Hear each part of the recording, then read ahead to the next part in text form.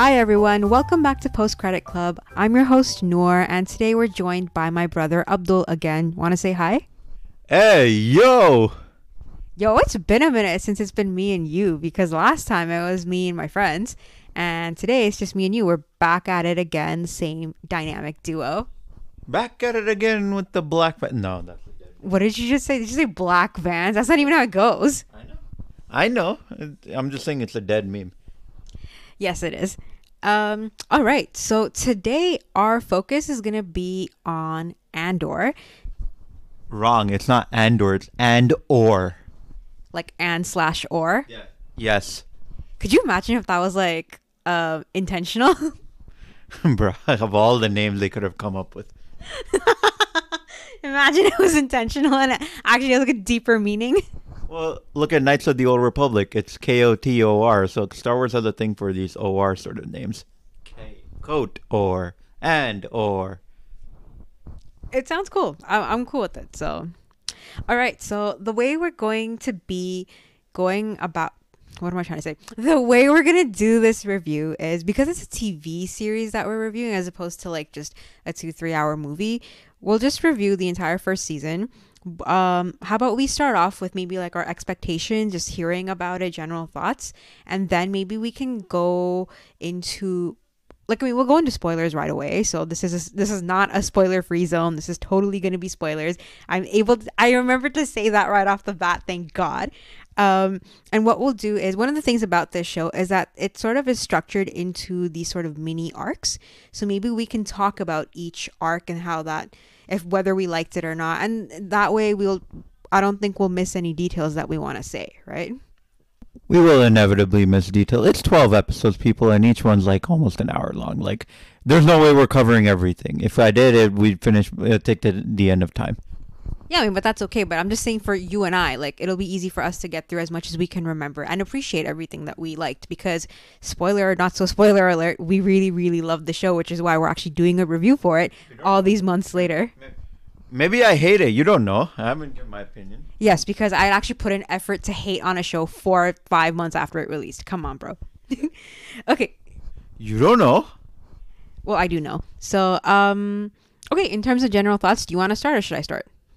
Okay.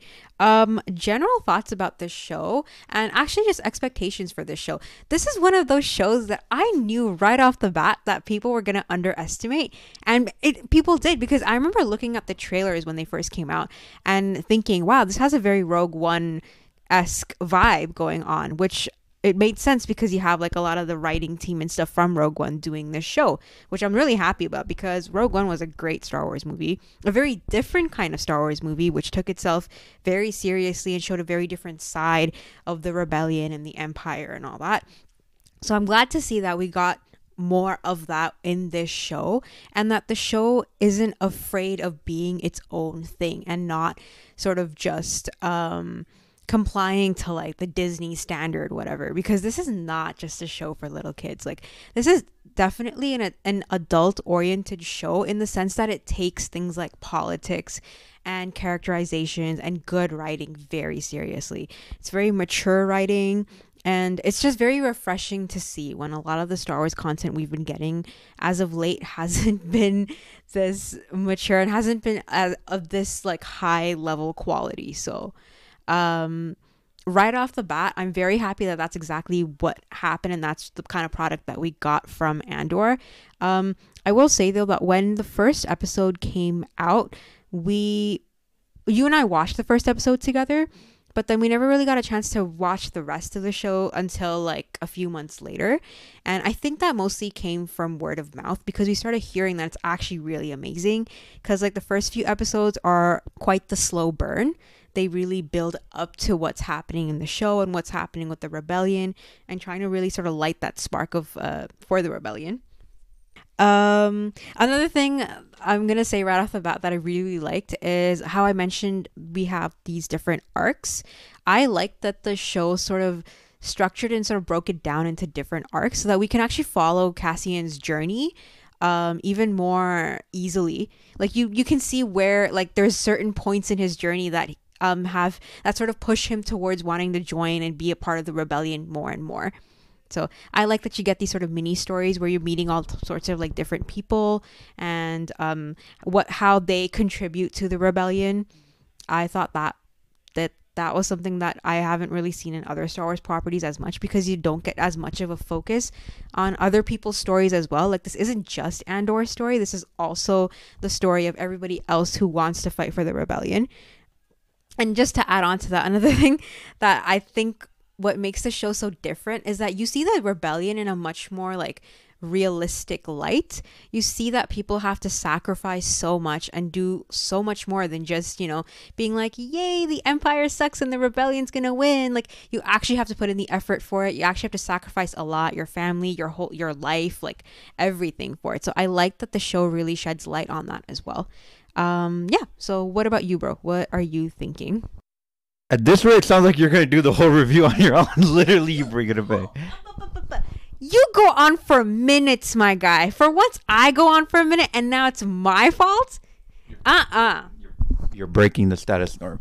Anyways, I genuinely don't have words because, like, off the bat, this is not a perfect show. I will put that off. I will immediately put that to bed. However, it is a great show. Like, I do have problems with it, but I think overall, I think it's probably the best thing that we've ever gotten, including Rogue One, out of this whole Disney era Star Wars.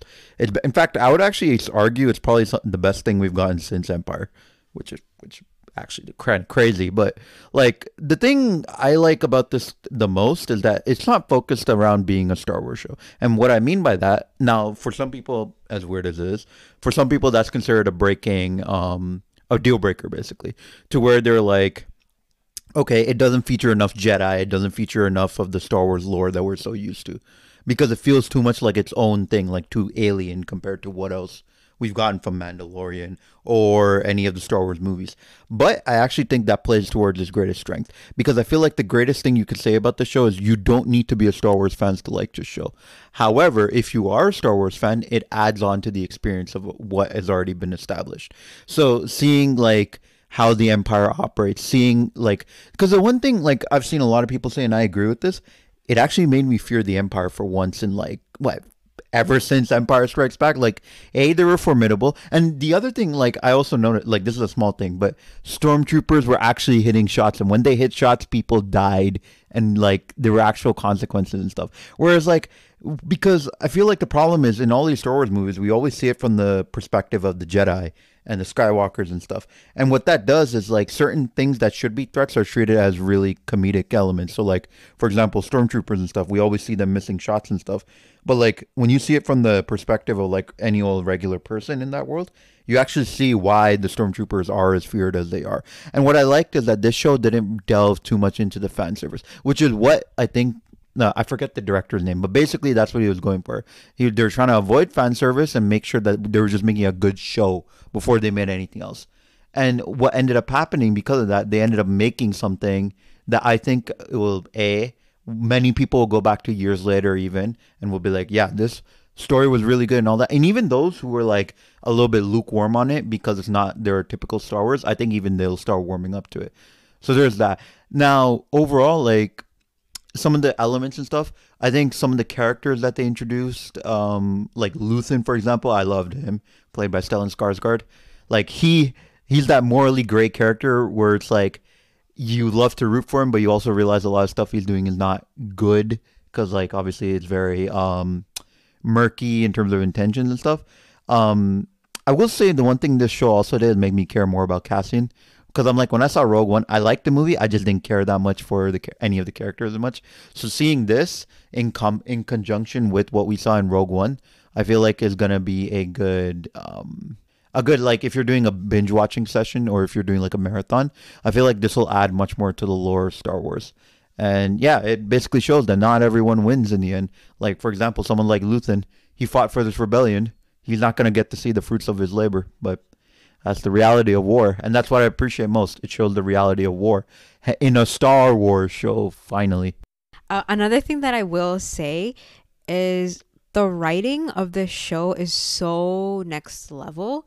And like I mentioned before, because they treat it so maturely, I feel like the writing pays off so much. And not just writing like the characters in the story, but even like the dialogue. like you and I know there's so many iconic like dialogues and speeches that they do talking about like how rebellions are built, for example, or even why we need to rise up against the system. And the fact that the writing also really gets you to hone in on the system itself as opposed to just, rebellion versus empire. Like why like we should be focusing on why is there a system that enables something like the empire to exist. I like that the writing goes into that. And you see that through different characters' perspectives. Like Nemec, I think, was one of the characters we met in like arc 2, I think. Then you obviously Luthen with his incredible speech in episode 11 or 10. The one, yeah, 10, where he talks about all the sacrifices he's had to make and how, like you said, he's never going to see like the fruits of his labor. And even, I'm pretty sure, did Cassian... Oh no, I'm also thinking of Kino Loy through Cassian in episode 10, I think, during the prison break. All really, really good, like well-written dialogues too that I appreciate because we also don't get that all that much into Star Wars nowadays, I feel like.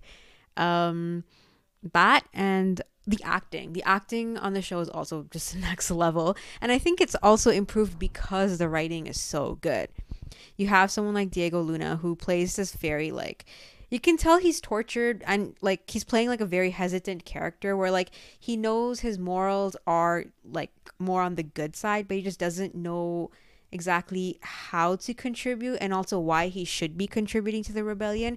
But then, the situations that he ends up being in force him to consider otherwise. Why am I not part of the rebellion? I can't just be a passerby. I can't stay silent. I gotta fight. And you see that progression throughout the series and throughout like these arcs that they do. So that's, I think, especially like because of the whole structure of that arc stuff that they end up doing, these breaks with like every 3 episodes or so, it's a new type of story, but it's still progressing Cassian's journey forward. I like that they did that. As you're seeing different points in Cassian's timeline where he's really starting to reconsider his stance on maybe not joining the rebellion at first.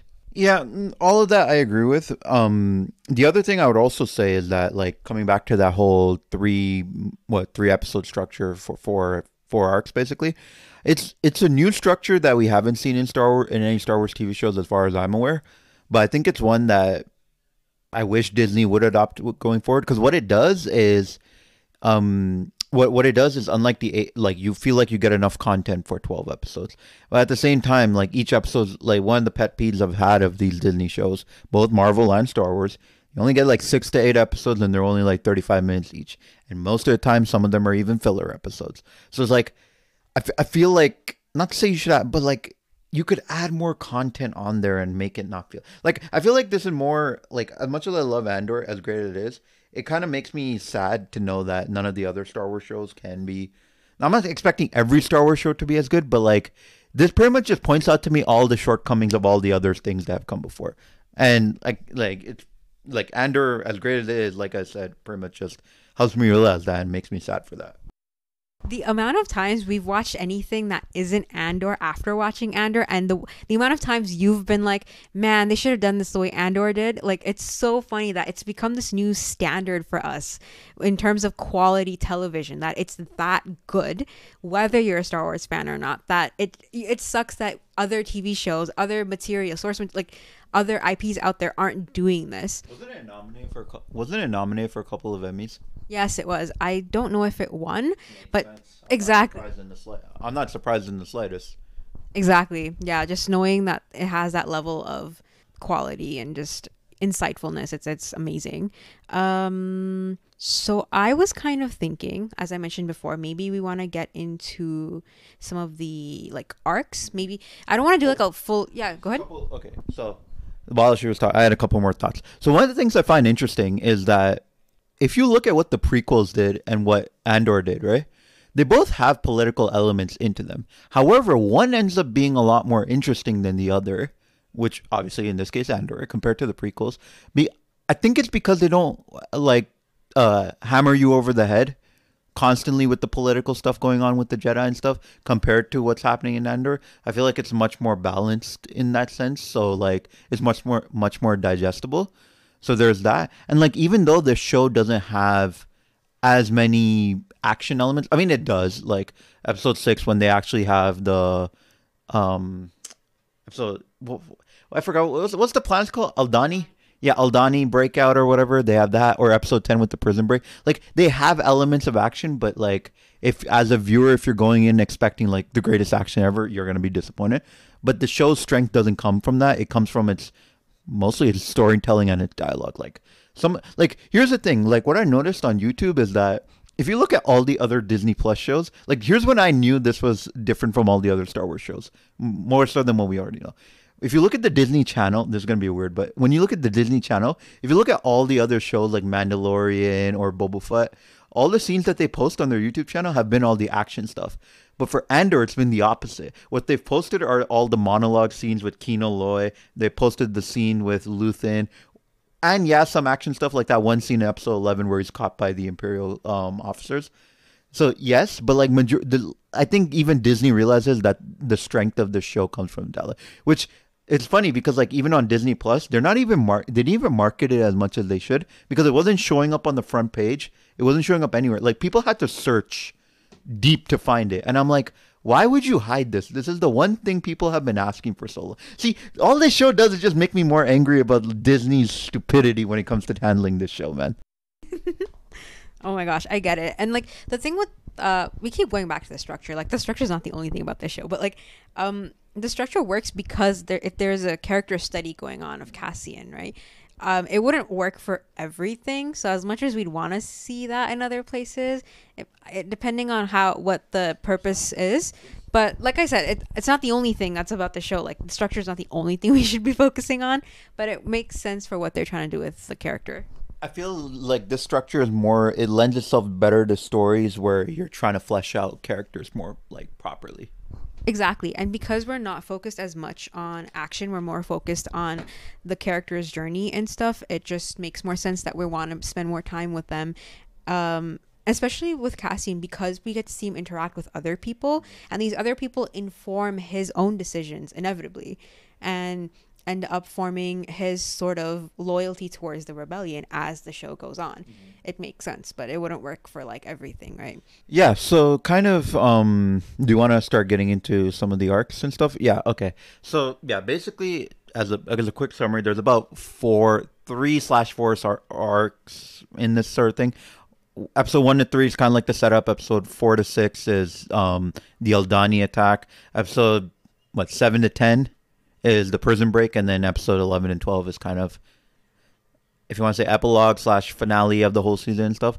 So kind of going into, I'm not going to give a summary, it's going to take way too long, but like I think some of the things I liked in the beginning, well actually here's the thing, the beginning I like kind of going into this, I heard good things about it, and I was like, okay, this, like, I feel like it might have potential. If it, like, when I heard it was being done by the same guy as Rogue One, I was like, okay, this has potential.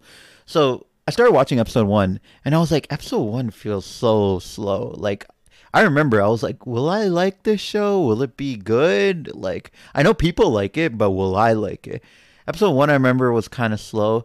And then, but you told me that episode 2 onwards is when it starts to pick up a little. Like, to the point where you're like, okay, you start to get on board more and more. And like, yeah, by the time I got to episode 2 and 3, yeah, things started slowly picking up. But I feel like, as mentioned, like episode 1 was more so there, so you get more of a setup of what Cassian's life is like and other things. But basically, episode 1's a setup episode. But yeah, yeah, the first couple episodes are definitely more of like setup, and especially for his character and just his backstory. Remember how in the first couple episodes they kept focusing on him as a child and him trying to find his sister? Like, that really didn't go anywhere. But I think the whole point of that is to show that he is a character that keeps looking to his past when he should be looking to the future. That's what I took away from it.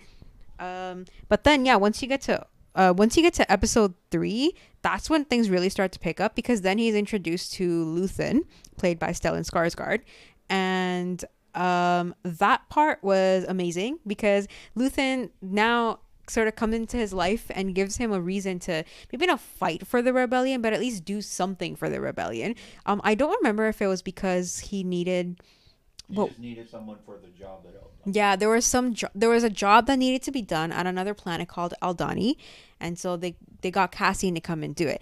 But because of what he had to do there and the people that he met, Cassian then starts to go on a like that. It starts to change his mind a little bit. But that's what the arc of episode 4 to 6 is. Episode 3 is just him meeting Luthen and him just sort of standing his own guard, saying, "I don't want to be a part of the rebellion. I don't want to do any of this." But then Luthen is, able to convince him otherwise.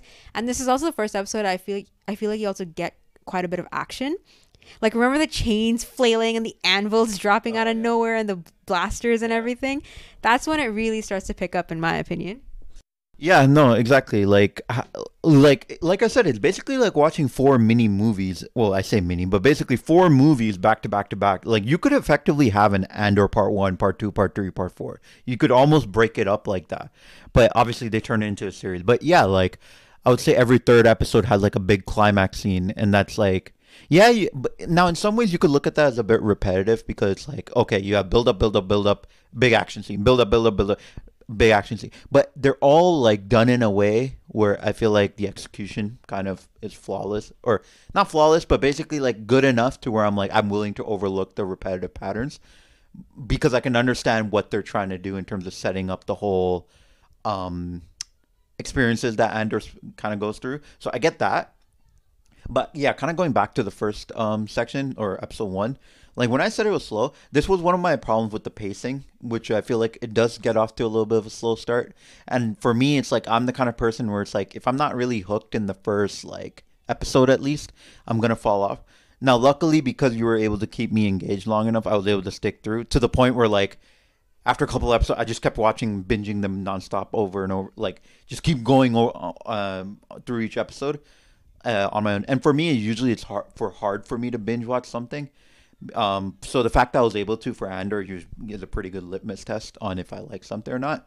So yeah, I mean Andor passed out with flying colors. But yeah, like oh yeah, we also saw what was it, his grandmother or his step surrogate mother, basically. Basically the old woman who, spoiler, she dies at the end, but basically the person who adopts Andor, right? So you kind of see her and Cassian's relationship, as well as that. What was the droid's name again? The red box one, the one who projects his mom in episode 12. Basically, yeah, he's a. You get to kind of see how he met, and I think it was Cassian as well. They also had like, but basically it's like you kind of see like all the current things that are associated with him in his life. You kind of see how that kind of came to be, how they met, how Cassian ended up where he is. Oh, the one thing I forgot to mention. Well, the one thing I forgot to mention.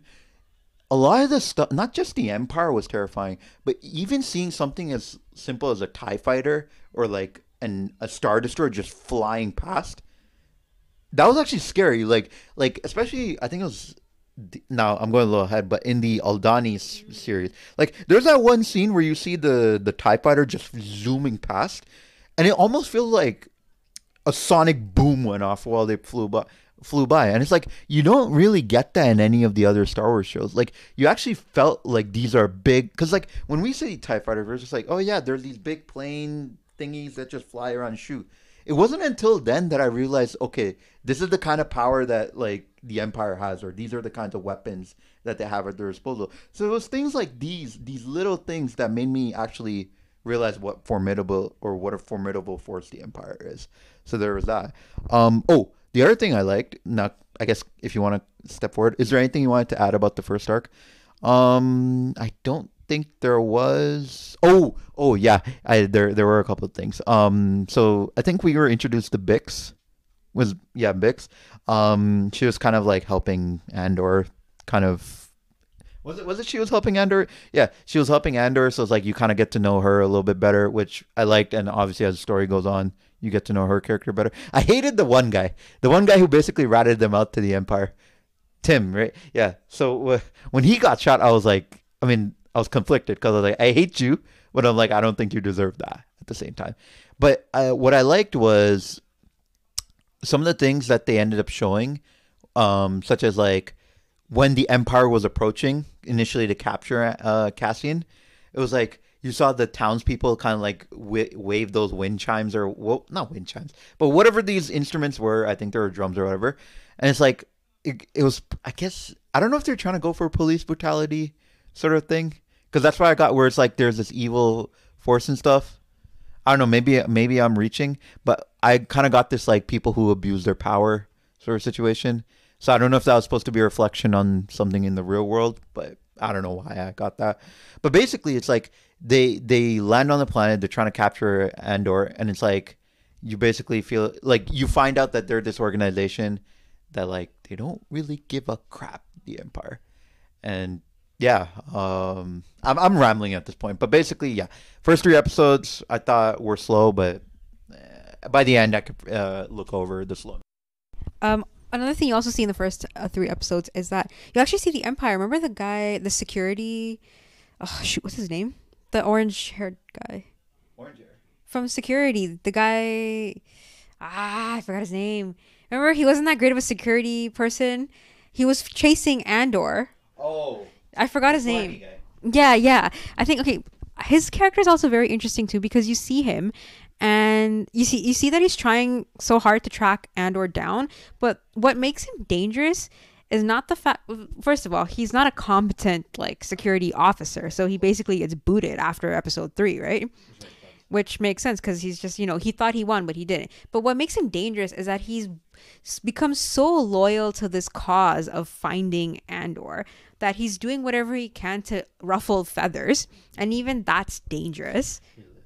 He's with his mom. You see him living with his mom, and his mom just being like, it's just. I found it funny because I was like, I thought dude was like on his own. It turns out he's living like in an apartment with his mom. So, Like, he's pathetic, but at the same time, he's ruffling feathers, which is not like that's scary in some ways. It's a very different take and a more, I feel like, nuanced take on the Empire. You're seeing these different sides instead of just seeing like good guy versus bad guy's doing this, good guy's doing that, Yeah. So I like that. Moving on. Was that when we were introduced to the female? Sorry, it's been a minute since we saw Ender, but yeah, like, was that when we were introduced to the female Empire officer? No, I think that was episode 4. I think that's why I'm gonna start getting into the second arc then, which I sort of was like, that's like the Aldani quest attack, whatever. So here, what I liked is that you're starting to see Cassian interact once again with like other people who are also a part of the rebellion and what they're doing in order to fight for the rebellion and why they're fighting for it. Like, what are their reasons? What are their personalities like? And eventually, like, these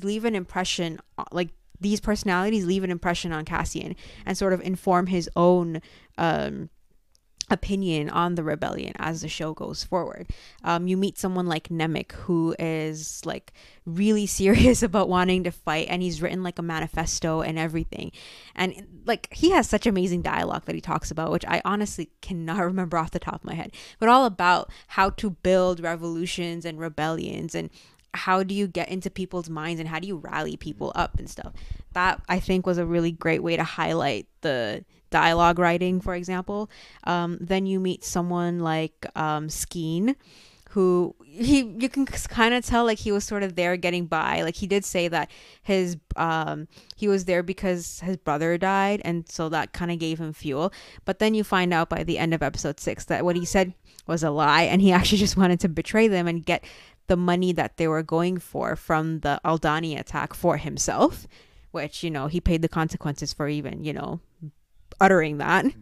Yeah, so I liked that Cassian got to meet these people, and it sort of allowed him to understand more what the rebellion actually is.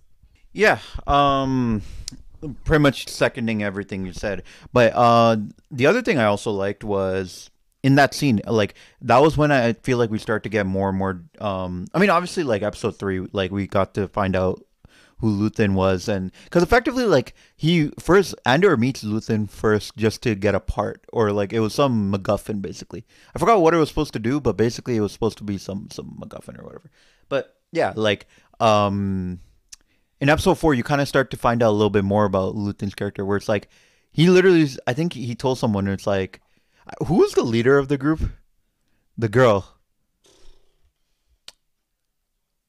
I don't remember the Okay, but basically, there's this leader of the group is the girl or whatever, right? She's part of the Aldani group or whatever, right? So she's talking to Luthen, and I think Luthen even mentioned something about shooting Andor, like killing him. Basically, it's like because he might be no, sorry, or this is further. I'm getting my thoughts mixed up. But basically, there's a part where no, I'm getting this mixed up. Sorry. Yeah, no, there's a part where the leader whatever of the Ani attack group. I'm just gonna call them the guy. Like basically, Luthen ends up explaining to her, it's like, oh, why? Like she asks, why should we trust him and whatever, and then Luthen, he basically just explains, yeah, he's qualified. He can end up helping you guys do all this stuff, right? And he brings on. But the point I'm trying to come to, this is a little bit forward, is that like later on, he basically tells him like, yeah, like he knows too much. Like we might have to basically kill him, right? And it's like it's one of those things where it's like, damn, yeah, he might be part of the rebellion, but yeah, he is a morally gray character. Like he's gonna do anything to cover his tracks so he can fight fire with fire, basically. But you see, on the opposite side of that, Luthen is also the kind of character where he gets so wrapped up in wanting the rebellion to be successful that he ends up recruiting someone like Andor, who isn't just like you can't trust him, but you know he can get the job done at the same time. So, yes, he regrets involving Andor in some ways because he thinks, oh my God, Andor is going to blow our cover later on, which, thankfully he doesn't do that. But at the same time, he doesn't Luthen himself say that, like, I got so caught up in wanting us to win, especially with this Aldani attack. He doesn't have a choice though, because it's not like he has like 3 million different ways to win. He has one way to win. It's either you trust this guy, ask him to get the job done of infiltrating or the Aldani base, or everything goes to shit. Which one would you choose?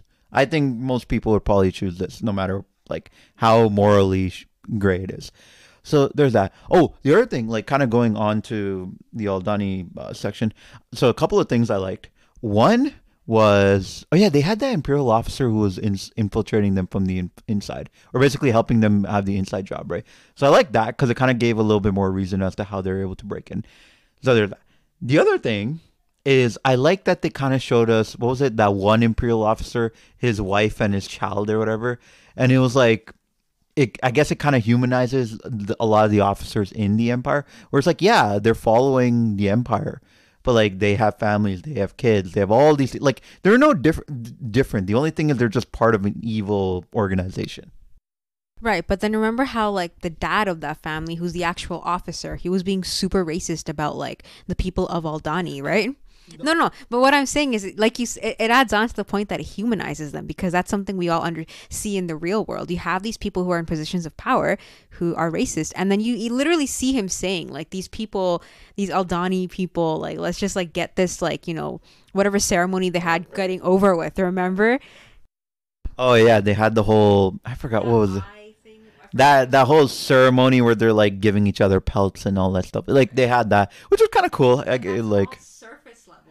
yeah, it's all surface. Yeah, like I said, a lot of stuff that's happening is supposed to be an allegory for what's happened in human history. So yeah, I can kind of see where the inspiration came from. But like to my point, it was like I did like that they were ending up showing that because we never really see, like I can't remember any other time they showed us the lives of just these Imperial officers. Maybe in like Rebels, Clone Wars, I don't know, I haven't seen it.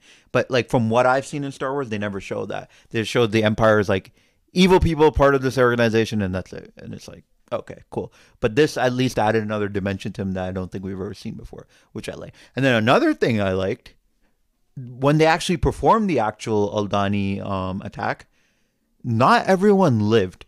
Like, what was it, Nemec? He died, and he didn't even die because like he got shot. He died it because he literally got injured with whatever the sliding crate was, and it literally slammed him, right? And then he slowly died. And I'm like, yeah, it's very tragic, but it's the reality. Not everyone's gonna have a heroic death. Not everyone's gonna be like, oh, shoot this person, or someone's gonna get shot. Like sometimes you die from like the worst circumstances possible. And yeah, it was sad, but it was realistic, and I appreciated that. I think one of the things I like about this arc is that by the end of it, you see that Cassian, he's starting to develop like a sense of loyalty towards the rebellion and also a sense of leadership. You see that when they're escaping and he knows that Nemec is injured, and instead of just flying off, Cassian's like, no, we need to go to a doctor. and try to get him saved. Like he already feels for this guy who he just met a couple days ago, and he wants to make sure that he ends up being okay. And but then also there's like him finding out that Skeen was betraying everybody and that he actually just wanted all that money that they stole for himself. And instead of just, being hush hush about it or like taking the money with him, he shoots him on sight, which was quite the jump scare in some ways because it just happened so quickly. You realize that, okay, he's actually sort of softening of it, or not softening, in some ways hardening his heart, where he's understanding, no, like the rebellion is more serious than this. People can't just be doing it for themselves, for their own selves. Like it has to be for a greater cause, for other people as well, right? That's one thing that I really liked about this arc. And also, while all this Aldani quest stuff is happening, then you get introduced to Mon Mothma, right? Yeah. So you're following Mon Mothma and Luthen and all the politics they have to deal with on Coruscant, or I guess in some ways you can say avoid, because what they're trying to do is they're trying to build the foundations of the rebellion, but they're doing that without trying to get caught or persecuted. So once again, this ties back to the idea of how the rebellion, to create a rebellion, it's not easy and it requires so many sacrifices, which you see with like Mon Mothma. Like her life, her family life is like in shambles. Luthen has to pretend he's an antiques dealer just so he can get by, but still have people communicating to him, and so that him and Mon Mothma can communicate too, even though Mon Mothma is surrounded by people who are constantly spying on her. Yeah. Yeah. No, so yeah, like kind of to your point, like with Mon Mothma, like this is like the start of her, because she like kind of goes through a character arc throughout this season as well, or this first season, because we know it's season 2. But like, yeah, like we're introduced to her, we kind of see like what her life's like, kind of how her life is basically like from a relationship standpoint kind of starting to fall apart. And it's like even like politically, she's not being taken seriously because of some of the policies and stuff that she's trying to introduce. So like the thing I like is that the show kind of tries to introduce like, the thing I like is that a lot of the things that we see in Star Wars, like the whole fighting and revolution and all this stuff that's happening, is not happening just because people are doing it. It was like these people initially decided they didn't want to be part of it. They wanted to either deal with these problems either diplomatically through the political system, or they wanted to deal with it just by pure avoidance, right? And that's represented through Cassian, and the political aspect is represented through Mon Mothma, right? But clearly those things aren't working in these scenarios. So like they're just running out of options at this point, to where they're having to do these, unfortunately, these underhanded tactics of like either I'm talking more so in Mon Mothma's case, where it's like I think embezzling money and stuff and trying to fund the rebellion basically and all this stuff, right? And it's like, yeah, it's not the greatest thing because she obviously is not great, but like my point is that like we're seeing slowly each of their options being taken away one by one to where they have no other option, and they become radicalized, right? And it's like, what I appreciate is that it didn't just start off with them being radical immediately. It was a gradual progression to the point where when they do get to that point, you as a viewer are like, I totally understand because everything else wasn't working, so this is all you got. And this just once again sort of showcases like the system itself being corrupt. The system is what's stopping them from just being casual about it. Because the system keeps taking away from them, it radicalizes them to where they are now. Yeah. And you spoke about Mon Mothma. The other person, like you said, was the Imperial officer that we follow.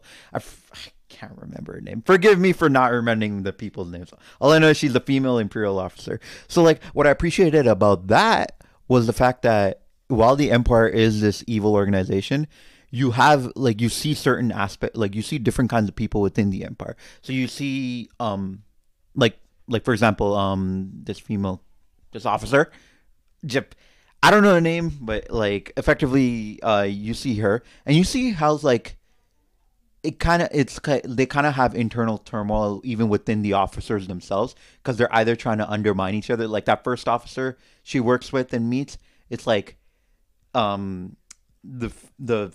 whatever her name is, she basically Dedra. Yeah. So Dedra basically notices that like she's actually on to something in terms of like trying to figure out where Andor is, or like where a lot of these attacks might be happening and stuff, right? But the other officer who she works with, she Blevin, right? Blevin, right? He kind of like tries to undermine her to his superiors, being like, "Oh, she's just coming up with stuff. It doesn't matter. Like all this stuff is gonna be like it's not one of those things. Like she's focusing in the wrong areas. There's no rebellion that's starting. Like no one wants to believe her, right? But it's funny that through her paranoia, she actually turns out to be right, and it is a rebellion that's starting throughout that. But what I appreciate about it is the fact that like it shows more of the internal dynamics of how the empire operates, not just from like because always we always see it through the top officials and we see it through Darth Vader and Palpatine, but we never see it through just some of the lower entities that exist, right? And you even see it's funny. We see well, I forgot who's the guy who got booted. Um, Cyril, yeah, Cyril or whatever. Yeah, security guy. It's funny. They literally show him working in an office and stuff. So you kind of do see that like the empire is almost run where it's like you have office workers. Funny enough. Like I don't know why. I want someone to make a comedy about working in the empire, but like working. You remember that undercover boss sketch? Yeah, you do the undercover boss sketch, and you just like did it for Kylo Ren. You just do that for this for the empire. It'd be funny. But like my point is, like you kind of see more of the internal dynamics of how the empire operates and stuff. And yeah, that kind of lends itself to something better. And I think I like in general just because we're not focusing on Jedi versus Sith at all, which thank God we've seen enough of that. So I like that you're seeing that these are, for the most part, these are ordinary people also trying to push for the greater good. That you're not just following, the chosen one who's meant to be, all this, da da da. No hate or shade to Anakin or whoever. Just this is a nice change in general. So I like that in this arc we do get introduced more to the political aspect of it. I'm not even saying don't introduce Jedi. You want to introduce Jedi, fine. Just stop focusing so much on the Skywalkers, man. Like I get it. Darth Vader and Palpatine are there. I get it. Darth Vader is Anakin Skywalker. We know. And we know Luke Skywalker. We know all this stuff. If you're a fan, everybody knows all this stuff. So that's why I don't need to be reminded about it every 30 seconds, being like, yo, this person, Luke is out there waiting or whatever. Like, I don't need any of this. And I'm so glad they didn't focus on it. To the point where they didn't even name drop Jedi or mention it once. They may have maybe talked about. Yeah. Oh, they mentioned Palpatine once? Okay. But then, like, even. Yeah, I think they call him, like, Senator. Yeah, Palpatine. That's it. Exactly. And do they mention the Force at all? Well, if they said May the Force. Yeah, it might have been just like a May the Force be with you. But all the mystical stuff is totally out of the show. It's very much more politically driven. And the thing is, like, I see people, like, I mentioned it before, like, I see people who are like, oh, it doesn't feel like Star Wars, and they take it as a negative. I'm like, we can have both things. You can have shows where you focus on, you can have shows like The Mandalorian, where you kind of focus more on, like, the existing elements of Star Wars or existing aspects of the universe. Like The Mandalorians, like Force users, like all this stuff you can have. But you can also have shows like these, which kind of show you more of the common man's common man's perspective in the Star Wars universe. Like you don't need to have the same because at that point the universe just feels small. I know, like the running joke is, oh, it's a Skywalker saga, and yes, it is. But like, just stop shoving it down my throat. All right, before we move on to the next arc, one last thing I want to talk about is that escape scene from Aldani. Oh. When they're escaping, it looks so flipping gorgeous. Yeah. Oh my gosh. But then I also almost saw it as like a bit of an allegory where like from far away it's this beautiful gorgeous thing, but when you're actually up there it's dangerous. Yeah. Exactly what the Empire tries to show themselves off as, right? Like this sort of the correct order of how things should be, but then when you really scrutinize and look at it closely as we are on the show, you see it's a really bad system. Yeah, no, that too. But one other thing that just came to my mind: the cinematography in this section, like we're talking about this Aldani arc, quote unquote, I think was done perfectly because when they showed the mountains and all that, like the group or whatever, like they show them in the mountains and you see the mountains in the background and TIE fighters flying off. I'm like, this looks perfect. This is my like compared to like you look at like some of the other thing, like some of the Mandalorian stuff where it's done on a volume and stuff, you can kind of tell that it's done on a volume and it just doesn't look as good. You see this and I'm like, why don't they go and shoot more real on locations and things like that? Because when I saw it, literally, like, I was like, damn, look at those mountains. Like, first, it took, like, not that it took me out, obviously it immersed me, but like it looks so good, and I'm like, why can't we have more of this? Where it's like, just stop using the volume as well. That's another complaint I have with Disney on this. Like, just use your actual environments. It makes it look so much better.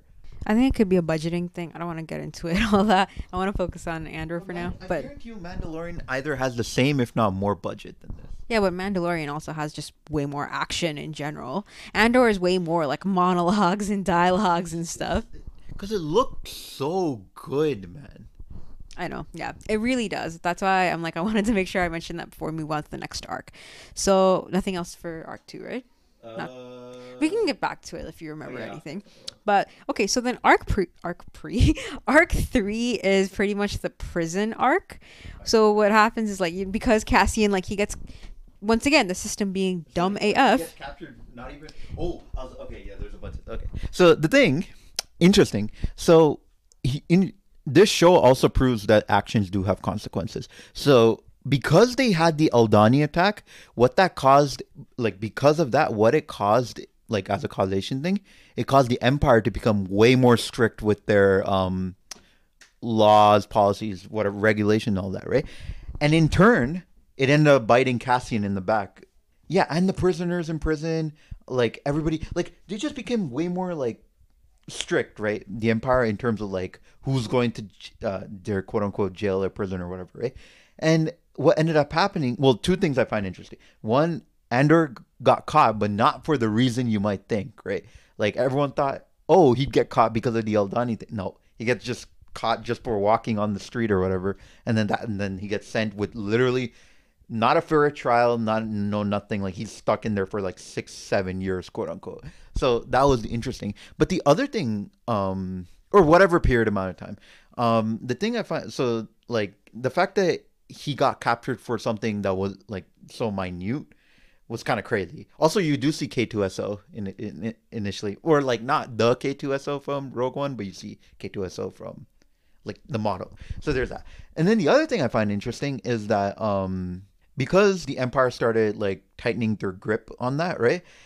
Like, yeah, they were successful in the Aldani attack, but unfortunately, because of them being more successful, other people around the galaxy are now having to suffer for it. So you see that, yeah, they had this little victory, but there's also like other negative aspects of said victory that have happened. So it's like the goal wasn't just to get the victory. Like it wasn't just the fact that they got the victory. It also makes you contemplate, should they have even done this in the first place because of what we're seeing happening to other people around this galaxy, which I appreciate as well. It wasn't just we win, that's it, everything's good. Once again, tying back to the whole sacrifices have to be made for the rebellion. And sometimes those sacrifices are unintentional or, you know, for people who don't even know they're being sacrificed for the greater cause.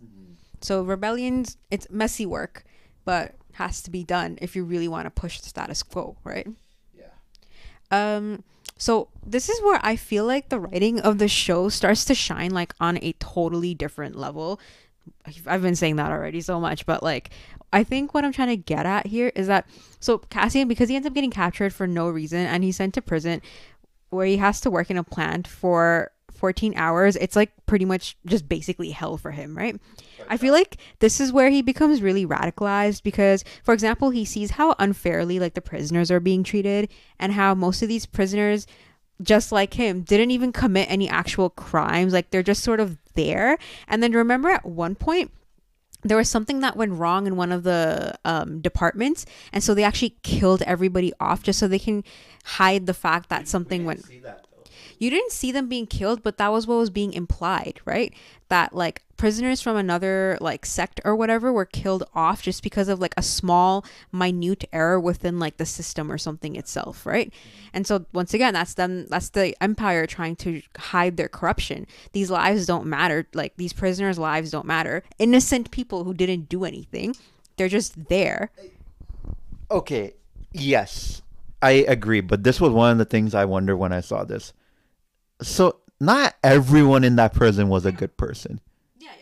So I feel like that could also be a thread going into season 2, where it's like okay, agreed. A lot of the people that are in there are wrongfully put in there, But some people might have actually been there, should have been put in there, because obviously they may have committed hate crimes. I'm not saying the Empire is great or anything, but some people may have just might have been put in there because like they actually did something bad, right? So I wonder. I doubt it's gonna come back, but I like one thing I hope they do in season 2 is maybe kind of address that, where it's like if you're bad, like Andor, yeah, you let out a lot of good people, but you also let out a lot of bad people potentially, because like I find it hard to believe that every single person in that prison was a good person. I can't, like, it doesn't work in prisons in the real world. I guarantee you it won't work like that, even though they were being mistreated. So that was basically my point. So I don't know, maybe they get to it. If they do that, they could either do that or they might go into more of like a prison reform kind of storyline where they're maybe looking at, instead of having these people as prisoners, the bad ones, you might be looking at rehabilitation as opposed to prison reform. Not in the Empire, but I'm just saying, like, if you wanted to somehow focus on these prisoners that we don't ever really see ever again, maybe that's another thing that the writers might do, because I'm just saying in terms of like what people want to see like in the writing of the show and like taking inspiration from real life or whatever. Yeah, we're introduced to Kino Loy. Then yes, we're introduced to Kino Loy, played by the amazing Andy Serkis, who what would you say? Snoke. Yeah, you said it in such a weird way. I was so confused. Yeah, he also played Snoke in The Last Jedi. Look, Kino Loy. And then got reincarnated. Ha, yeah, that's the fan theory. So this is a really cool character because Kino Loy, he's this manager of like Cassian's sect, and he's basically trying to get all his shifts rid of. Like, he wants to finish up his shifts and be released, because that's what they're being told, that if you finish up all your shifts, you're gonna be released, you'll be free. They find out that that's not true, and oh yeah, now I remember what the mess up which got the other prisoners killed was that they accidentally reset their numbers or something, and then they got killed, I think, right? So it was something like that. They accidentally reset the number of shifts that they had left, and I think the people got mad or something, and then that sect got killed, and they wanted to cover up this clerical error. But yeah, anyway, so Kino Loy, he's totally just like, okay, let me just do my job. I don't want to mess around. I don't want to think, or I just want to get out of here. But then he also becomes radicalized when he sees that one of his coworkers, remember that old guy, dies of old age, and the doctors that are around don't want to. They basically euthanize him. They don't even like give him a chance to like actually be saved. Well, they realize that that's where, and that's and like. That doctor is the one who tells them that, like, yeah, the Empire, like, killed, not the Empire, but, like, this is the prison, whatever, people killed this extra set of people, and that's what sort of pisses him off, and he's like, okay, yeah, remember that dialogue when, so Cassian in this entire episode keeps asking him, we need to escape, we need to get out of here, how many guards are there on this floor? Kino doesn't, like, answer that question until the very end when Cassian realizes, okay, he's also like he's also like understanding what I'm seeing now, and that's when he finally replies 12 at the very end of episode 9, I think. Only what a great people managing that whole thing. No, that floor. Oh, that floor. Dude. No. Exactly. And then you get the amazing episode 10, which is the prison break. But I need to get my thoughts. Okay, fine, go.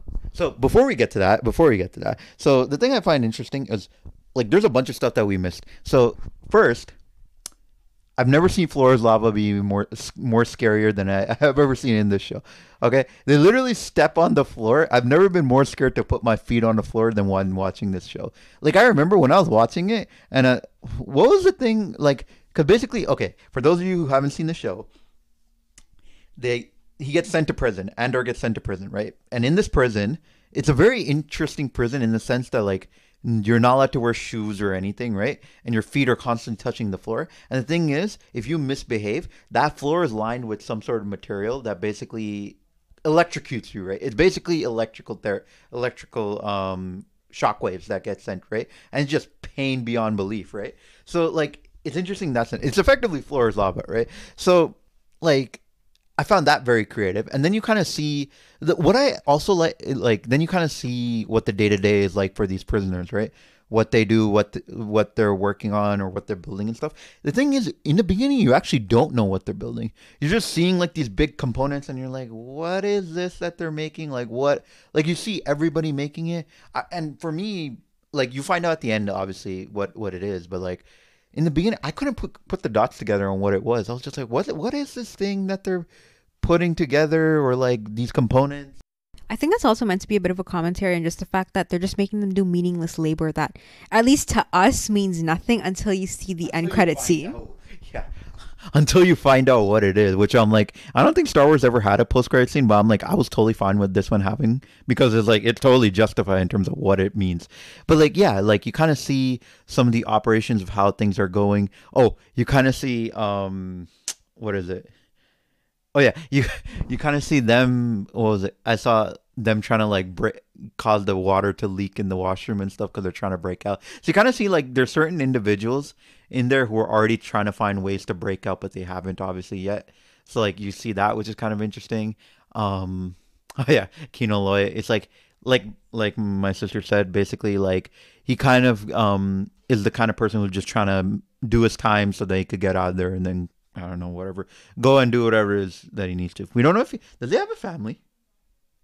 Okay, we don't know if we have family, but effectively, like he's just trying to get out of there, right? So what happens is that, like, as a leader of all of those prisoners, you kind of understand that, like, he in a way he actually tries to look out for his men, like prevent them from like by having them all stay on program, quote unquote, he kind of prevents them from getting shocked or like having more pain. So you kind of do understand he's just looking out for the best of his men.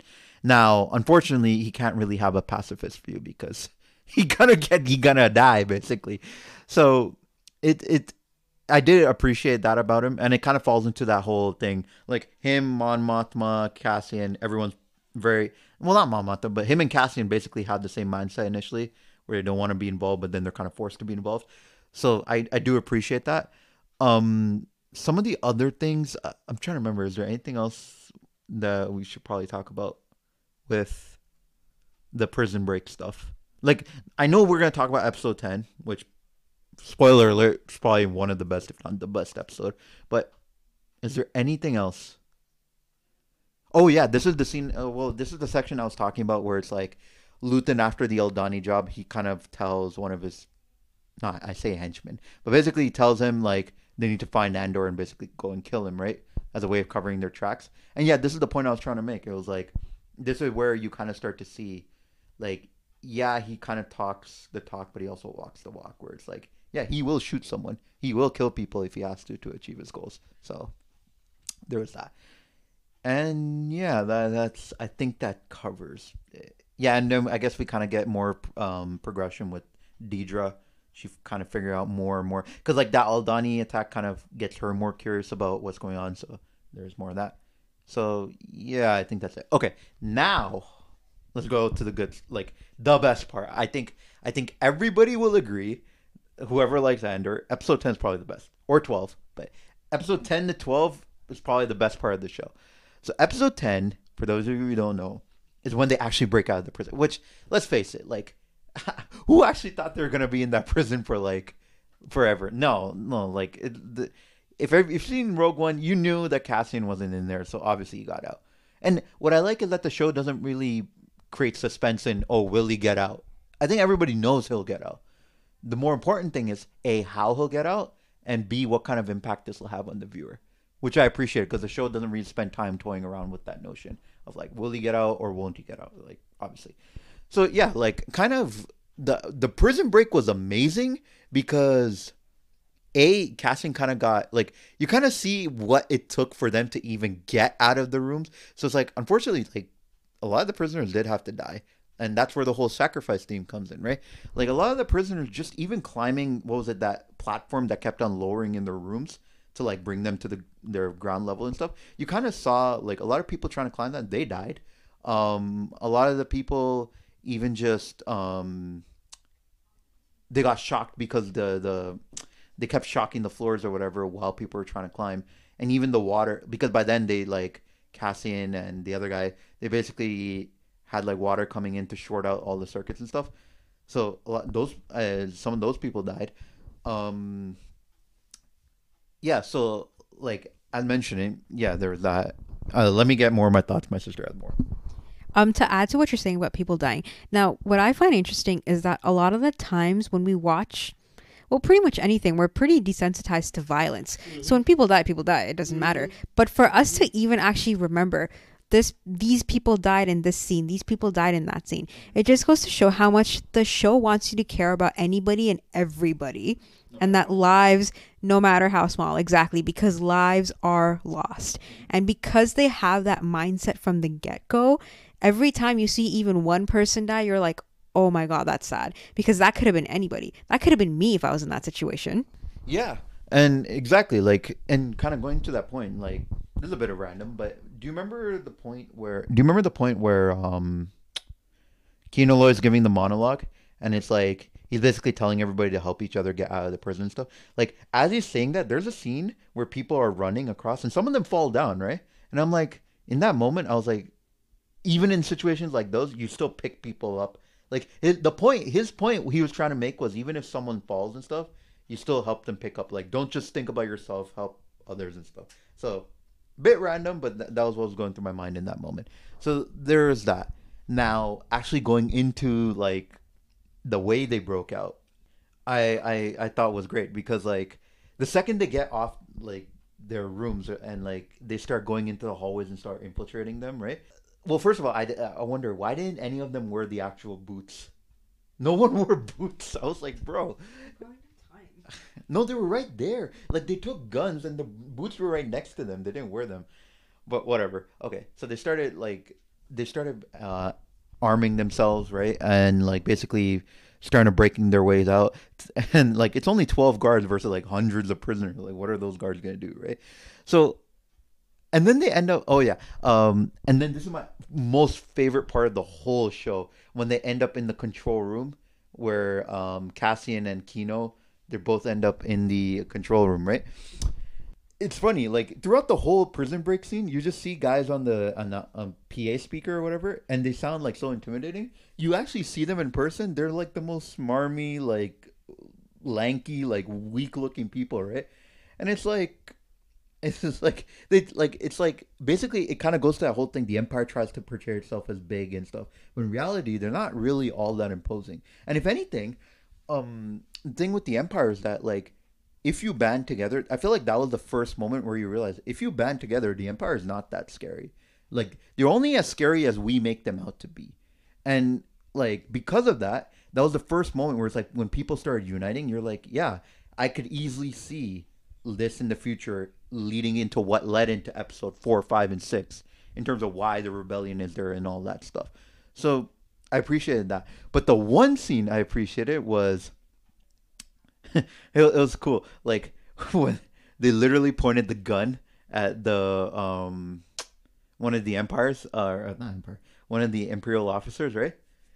Even in that moment, all that officer they still don't take him as a threat. Like they have a gun pointed at their heads. They're like, and in their mind, they're like, oh yeah, these guys won't do anything. It wasn't until Kino shot that one guy, then they started listening to him. So I was like as a viewer, I'm glad they did that because it made me hate the Empire more. But it was also an interesting touch that I found. But then I think we got the peak, which is when Kino gives his monologue. And yeah, I mean, I think that combined with another monologue later in the episode are probably the two best monologues in Star Wars ever. So that I appreciate it. Oh, and I think is this the part where Dedra finds Bix? I think so, right? So yeah, this is the part where Dedra finds Bix, right? And they start torturing her, right? By putting some screams or whatever, right? First of all, I think the actress did that great because like I don't think she actually heard anything, but the way she was able to portray the fear and the pain that she was going through, I was like, okay, this is what makes the Empire scary. And the guy who pretty much like puts her through that torture, he's so nonchalant about it. He's so casual, but it's like, oh yeah, this is just this torture device that'll just make you go through. So I was like, wow, like that I felt like was another great scene. But yeah, when he gives his monologue to kind of rally everybody, and then you kind of see in parallel with this monologue, people starting to walk out and run outside. like it kind of just makes it feel more powerful. And me as a viewer, in that moment, I kind of like felt rallying around them, where I was like, yeah, like I've been a part of this rebellion too. Let's go. Like it actually made me want to like, well, it almost made me feel like I was a part of rebellion. But yeah, like it was that was great. The thing that kind of made me sad was at the end, like to jump, like they basically had to jump into the water because there was no way of getting down, right? And then at the end, like Kino, he basically says that he can't swim, so he's stuck in there, and you don't know what happened. Like we don't see. Does he jump? Does he is he stuck there, or does anything happen? Like we don't know. Do the guards get him again? So it's like the and then what you realize is that like he was also hesitant. Like one of the reasons he might have been hesitant is because he knows there's no way out for him. Like not through a traditional means. Um, like he even and despite the fact that he knows he can't swim and make it out, he still decided to do it, which are like just makes it even more tragic. So, yeah. Okay, so while you were talking, I was looking up like the monologue that Kino said, right? And I think, is this the one line that Cassian also said an episode before, and he borrows it and puts it in Yes. his? This is, I think, was it the one where he said, "I would rather die trying to take them down than giving them what they want," and that is exactly what happened. And that's my point. That's the whole aspect of where you see Cassian's leadership showing, where it's like he's able to, whether he wants to admit it or not, he's able to implant ideas in people to get them a part of revolution. What I don't know if he whether he intended to or not. And the best part is that in that moment, Cassian isn't the star. Cassian is not the one that takes up the part to actually tell people, let's get going. He gives that to Kino Loy because he knows that it's going to be a lot more passionate and more powerful coming from Kino, someone who literally just had this like change of heart within like the last day or so. He's also a manager of a thing. Like not just that, he's also a manager of the people of his group or whatever. So he's more likely to be taken seriously. And he has like that authority anyway, like you said. So I like that there's moments, and this isn't the first time, like you see it sort of in episode 12 too, just in terms of focus shift, where like Cassian sort of steps back. He knows it's not his time to shine or anything. He's not doing it for any of that. So I like that he does that, and he's like, no, you have to talk. Why should I? Yeah. You are the one who has to make the plea to everybody. And it works because he speaks from his heart and what he sees and what he has come to realize about the empire and this prison system. So yeah, him going, "I can't swim," was one of the most heartbreaking lines ever. Like it's two simple words, like three simple words. He goes, "I can't." What do you mean? I cannot swim. He says, "I can't." Ah, Whatever. Okay. yeah, but you know what I mean. Words. You know what I mean. It's super, super heartbreaking because he goes through all this. He gets so close to the end, and then he can't swim. Nope. And that's it. His fate is sealed. They could have still like he could have had someone like pull him along or whatever. I don't know about like okay. My heart says one thing, my mind says another. My heart says yeah, that was heartbreaking, but my mind is like I'm pretty sure another person could have like helped you along while you. Cassian could have helped him along while he swam. So I think the point is I that know that's what I'm saying. Is not the point. Like that's Yeah. just my mind just being my mind. That's just my mind being my mind. I think it's because we've come to love the character, so you don't want them to No. be dead. But But the thing is, we this don't know. happens. Thing is, we don't know if he's dead. Yeah, sure, he could come back, but like, there's no point in having to bring him back like that unless he has like another integral. I know, but unless he has like a very integral role to play in future seasons of Cassian, I mean, not Cassian, of Andor, or if he has a much more. But if he has like a more integral part within the rebellion itself, sure, maybe it makes sense to bring him back. But if it is that's fine because that's also showing. Yeah, I'd rather they don't touch it. I think it was done like beautifully. Let's talk about that second monologue with Luthen. Yeah. Oh, what a beautiful monologue. And it's You know what all that monologue about. Wait, can No, I wanna- hold on. Let me talk for a second, real quick. All I want to say is what I love about this monologue is okay, this is the part that's the best. So he says, "What is my sacrifice? I'm condemned to use the tools of my enemy to defeat them. I burn my decency for someone else's future. I burn my life to make a sunrise that I know I'll never see." And to me, I feel like that's a cool reference also. It's like Luke and like its two sons. like when he first realized he needs to be part of like the rebellion. Like, but then there's also, and then he goes, and the ego that started this fight will never have a mirror or an audience or the light of gratitude. So what do I sacrifice? Everything. First of all, you can't say it like that. You have to say it with the passion that Stellan Skarsgård has. He's like, "Oh, I burned my life. Oh, I'll never see anything. Oh, my ego is turned asunder." No, I burned my life. That's how you guys say it. Okay, everything. That's it. You have to put everything in it. I'm rolling my eyes so hard. You get the point. The point is the writing, the acting in that scene, God tier level. Oh my God. So good. It's so good, man. I'm like, yo, this is the Star Wars that I've been waiting for. Admittedly, I'm not the biggest Star Wars fan, but like, this is the kind of thing that I'm like, yo, this gave me hope. I'm like, just get this guy to make everything. Honestly. Nah. But like, just get it. Like, honestly, beyond Andor, I would love to see him either be maybe something as a creative director or something like as a, you know how John Favreau kind of is like running the Mandalorian stuff right now. Maybe get him to do something along those lines. By him, do you mean like Tony Gilroy and like his Yes. writing team? Yes, Oh, yes, okay, yes. yeah, definitely. I would love to see him do more. I know right now they're focused on Andor season 2, which let's flipping go. But yeah, that monologue too coming from Luthen, it makes sense because this is someone who's been fighting for a while and he's being questioned by someone else who's like, why do you do what you do? Like, there's so much at stake and you're losing so much. Like, why do you do it, right? Yeah, agreed. Like, second all that. But this is when I knew this was a really great show. Because the scene right before it is the whole them getting out of the prison and running away, right? So when they cut away, right? I know everybody's first reaction was, "Come on, man, how can you cut away?" This is when like it was getting good or whatever, right? Because that's what I'm pretty sure that's what you were thinking. That's what I was thinking. I was like, how could you cut away from this? This is where the good stuff is happening, right? But then they followed up with the Luthen monologue scene, and then literally seconds later, you're like, "Oh, thank you for keeping the scene here."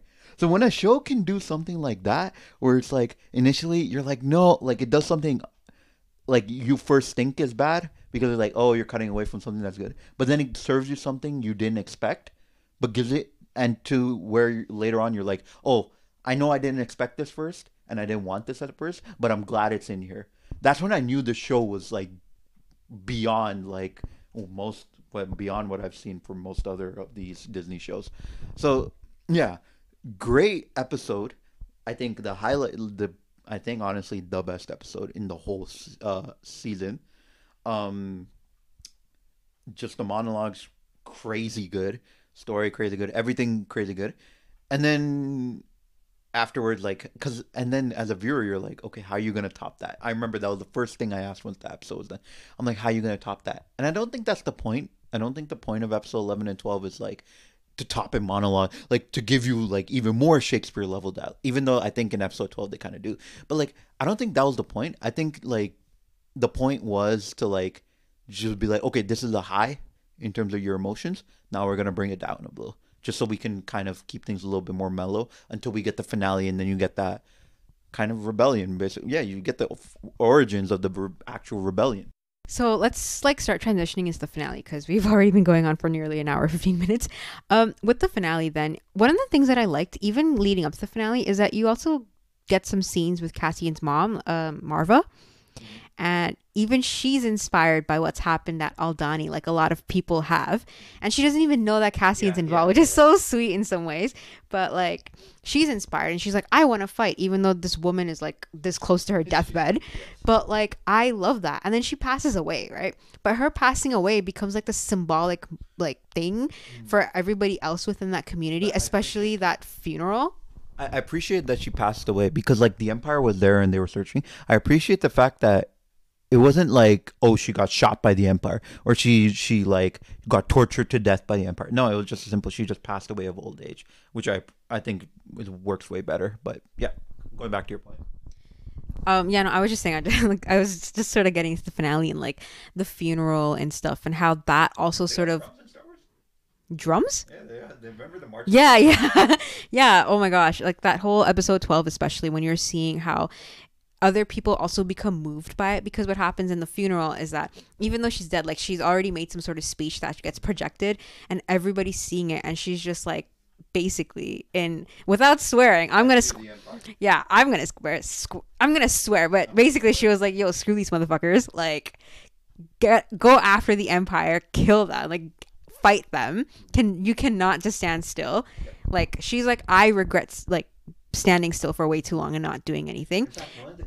In fact, I forget who it was, but one of the kids, I don't know if he made a bomb or something, and because his dad, I think, ended up getting captured by the Empire, right? So like, it was all of these seeds that had been planted throughout the show.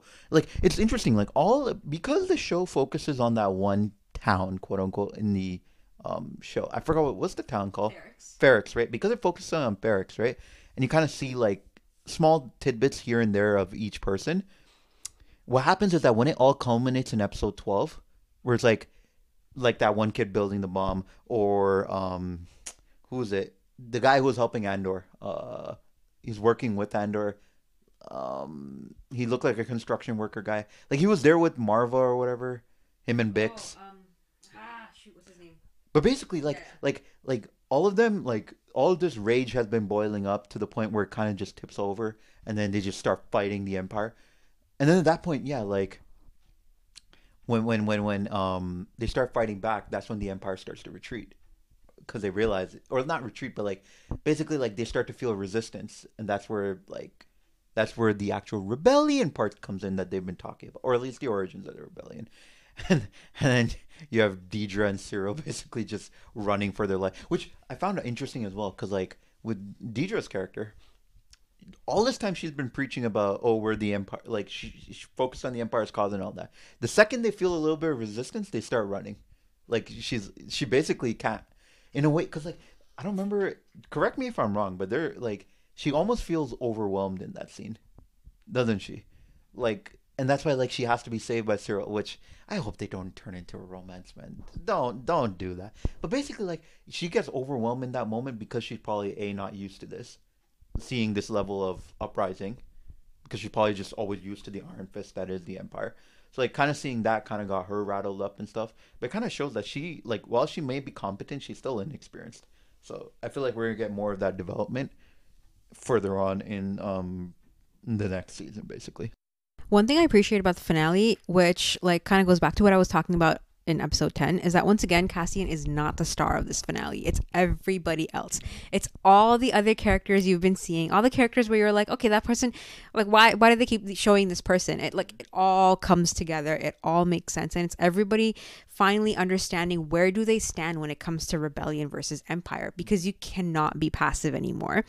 You have the Empire coming and raiding your town and acting like bullies. Are you really gonna just stand and do nothing, or are you gonna like act like, you know, rise up to against it? So I love that that's the writing choice that they went with, because it makes more sense. And the only thing Cassian's really focused on in this episode is saving his friend Bix, which I'm like, yeah, that's great. Once again, show is about him, but the show is also not just about him. Okay, it's saving Bix and obviously attending his mother's funeral.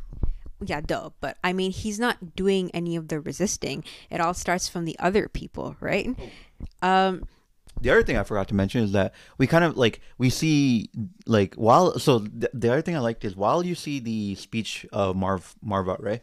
While it's going on, while we see the speech of Marva going on, we see it from everybody's perspective and kind of see what they're thinking. So obviously you see it from Deidre's perspective, Andor's perspective, and that's, yeah, I was about to get to that. We see it from Luthen's perspective, and what it does, it actually gives him a bit of a change of heart or hope, right? Basically being like, okay, maybe all of this was for something.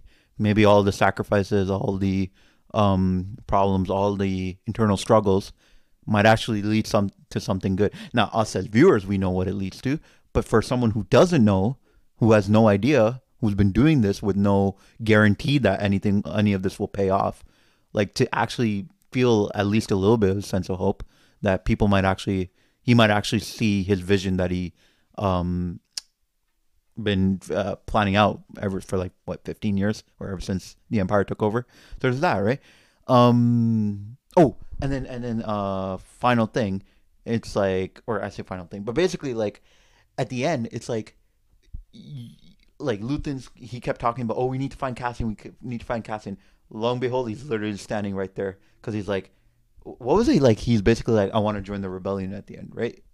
That was, correct me. That was what it was, right? Yeah. So like this whole season, like after Eldani, he was trying to track him down so he could kill him. The casting just comes back to him. Yeah, and then Cassian just comes back, and it's like all of a sudden he's just right there on his doorstep, and it's like, okay, I want to join. At that point, I think Luther knew that okay, he's not just some guy who's gonna rat us out. While all this is happening, I gotta give my girl Mon Mothma some love because of what she did, which was so clever. She really finessed the system. She basically ends up like framing her husband for embezzling money because she knew her husband was being a total d bag anyway, and not being supportive of her and just totally like shunning her from like all the socializations and all that kind of stuff, right? So basically, so I'm like, that was amazing that she did that, but also sucks in some ways because now her family life is totally gone. And the Mon Mothma that we've seen, like in other properties, like Rogue One and all that kind of stuff, we know she's very heavily involved with the rebellion, and you see that this is a start of that because now she's basically able to escape, and she blames it on her husband's quote unquote gambling, which sure her husband might be a gambler, but in this instance it was her, and she just took it like she was took that to she took advantage of that is what I'm trying to say. So that was very clever of her, and I cannot wait to see what they do with her in season 2. Right. And yeah, I don't know what more to say that we haven't already said about the finale and even the rest of the show. Once again, like, oh, sorry, what were we saying? Oh, no, no, another random thought. I was talking about episode 11 of where Luthen gets taken over. What was it the he gets stopped by the Empire, and he literally turns. Someone called it a lightsaber. So it was a lightsaber ship basically because he has the two things sticking out at the side. Do you remember where it's like he's in space or whatever, and like he gets pulled over, right? It's like someone called it a lightsaber ship because he has two lightsabers sticking out on the side. That was a really cool aerial battle in episode 11 with Luthen against like those security officers. You don't get to see too many aerial, like, you don't see many aerial battles like Action period. like in the show, but like that was one of the really really cool ones where I was like, wow, he really finessed them, and like that was really cool. If you don't really have much else to say, I was gonna say, why don't we quickly talk about what we're expecting for season 2 and then wrap it up? Yeah. You want to start? Yeah. So as far as I understand, season 2. So I've been all over the place with season or my thoughts on season 2 because season 2 initially when I heard that because here's what I heard initially they were planning like 5 seasons of this, and I'm like, that's great, we get 5 seasons of this stuff. But unfortunately, I think Diego Luna's like he doesn't want to do 5 seasons of this, so they made it into 2. So like the fact that they're gonna is my thought initially was if they're gonna cram in 4 years of stuff into a season, whereas it took 1 year of all of this happening, right? I was like, okay, it might feel rushed. But with the way they created the structure where it's like 3 episodes per arc to get to your like that's how they did in Andor, obviously like 3 episodes per arc. I feel like that's what they're gonna do in season 2. 3 episodes are gonna equate to 1 year. So whatever, first 3 episodes are going to be 4 BBY, next 3 episodes are going to be 3 BBY, 2 BBY, so forth and so on, right? And like obviously I trust the people who are working on Andor, so I like that's why I've been a little bit more mellow on it. But yeah, those are my thoughts on like if I think Andor season 2 would be good. But in terms of like what I think might happen is obviously I think we'll get more explanation or more development on like Bix, Deidre, like some of these other smaller supporting characters. I think we'll get a little bit more, um, not well, I guess development in some way. Yeah, you'll get progression, but I think the main one we'll get in terms of like some of the side characters will probably be Luthen. I think Luthen will be the one where it's like you'll find out more about because we didn't really learn his backstory or like why he's part of the rebellion. We just know he sacrificed a lot. We know that we know what kind of person he is through his action, but we don't really know why he is this way or what became. Now there's theories that he might be a Jedi. Yeah. Wait, what? Yeah. There's theories that he might be a Jedi. So the reason I say this is because there's a couple of reasons I think some people fan theories, right? But there's one. Do you remember the monologue scene he was giving? There's one thing he mentioned. He woke up to an equation he wrote 15 years ago. 15 years ago almost lines in line when Order 66 happened, right? So he's been around even before Order 66 happened, right? Obviously, and then not to mention, doesn't he have like a some sort of weapon or something, some sort of stick or something, or I don't know. He might, but there's rumors that he. he's in a robe as well, right? In that monologue. So there is rumor that he might be a Jedi. So for all the people complaining, oh, there's no Jedi in this, you never know. But I think the other thing that's also gonna happen is I think he's gonna die. I th- yeah, I think it's a given because we don't see him in episode 4. Well, duh. But like we're not gonna see him die. But if he does die, which most likely he will, at least erect a shrine in his name. Like, because dude, the more I look at this, the more I look at Luke Skywalker, Han Solo, Chewie, and all that, I'm like, y'all don't really deserve those medals. Like, I'm sorry.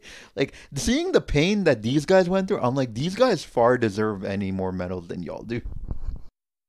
The whole point of the show is about unsung heroes, heroes that Yeah. don't get recognized, heroes that don't even call themselves heroes because they're just the everyday man, but they just become more and more involved as they go on, right?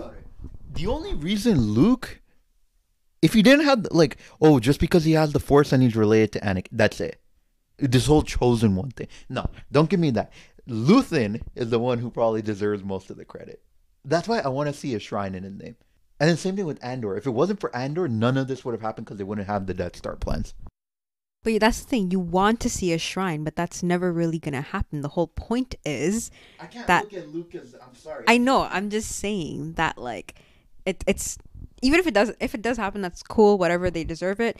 But just because they deserve it doesn't mean it's gonna happen, right? It's all about like Because in my mind, it's like, okay, yes, we know, like, Luke and all, like, we get it. They helped blow up the Death Star and they landed the finishing blow and they helped turn Darth Vader over. Yes. But they did not have to go through the turmoil that these people had to go through. That's all I'm saying. No adversity, no struggle compared. If anything, Luke in episode 5 was just a big baby. okay.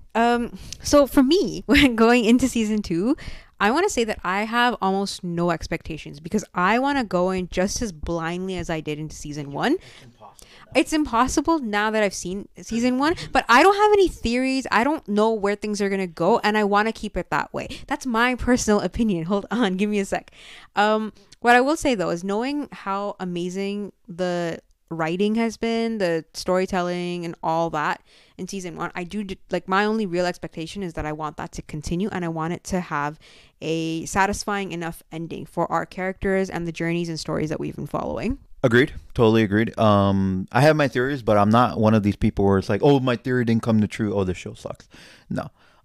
So if it happens, and I think the show has already set itself up in a way where it's like, if it happens, okay, cool. If it doesn't happen, okay, cool as well. So like, they can go either way, and I'd be fine either way as a viewer because they've mellowed my expectation what to believe and stuff. Because like, for example, that whole Luthen Jedi theory has been so subtle that if it happens, you'll be like, okay, these were the seeds. If it doesn't happen, you're like, okay, it was very subtle anyways. It wasn't gonna go anywhere. So I'm totally fine with that.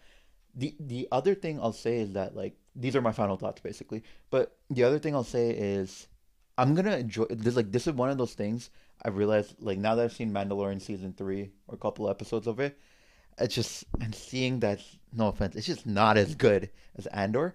I think I've realized that I'm gonna appreciate Andor when season 2 does come out because I don't think we're gonna get anything like this anytime soon in terms of quality for Star Wars. So I'm gonna enjoy it while it lasts. So yeah.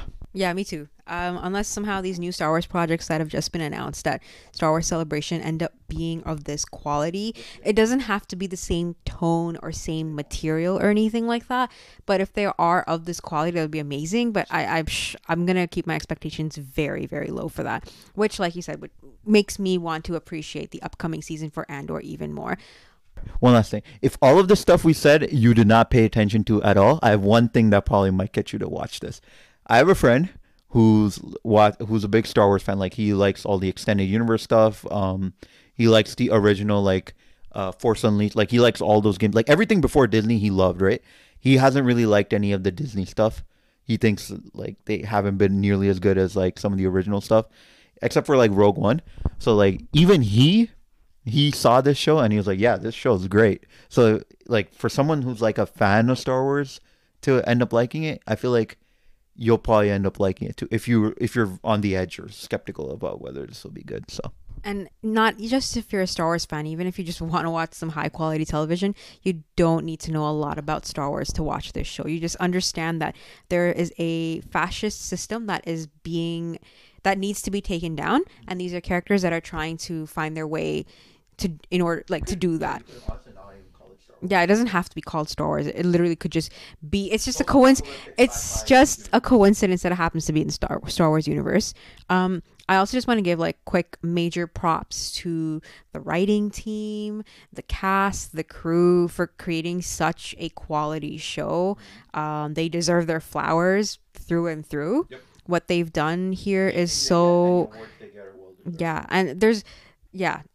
What they've done is like I didn't even know Star Wars could be this good. Like I feel like a third eye has opened up. So obviously, like I just now obviously it just creates this craving of, you know, us wanting more. I want to see more, and you've already been comparing everything Star Wars or non-Star Wars to this show now. So that's a testament to how good it is. Exactly. And I personally, bro, I haven't seen you this excited about a show in a very long time. And I remember when you were watching it, like he said, I had to convince you quite a bit to get through the first couple episodes, but once you were in, you were locked in.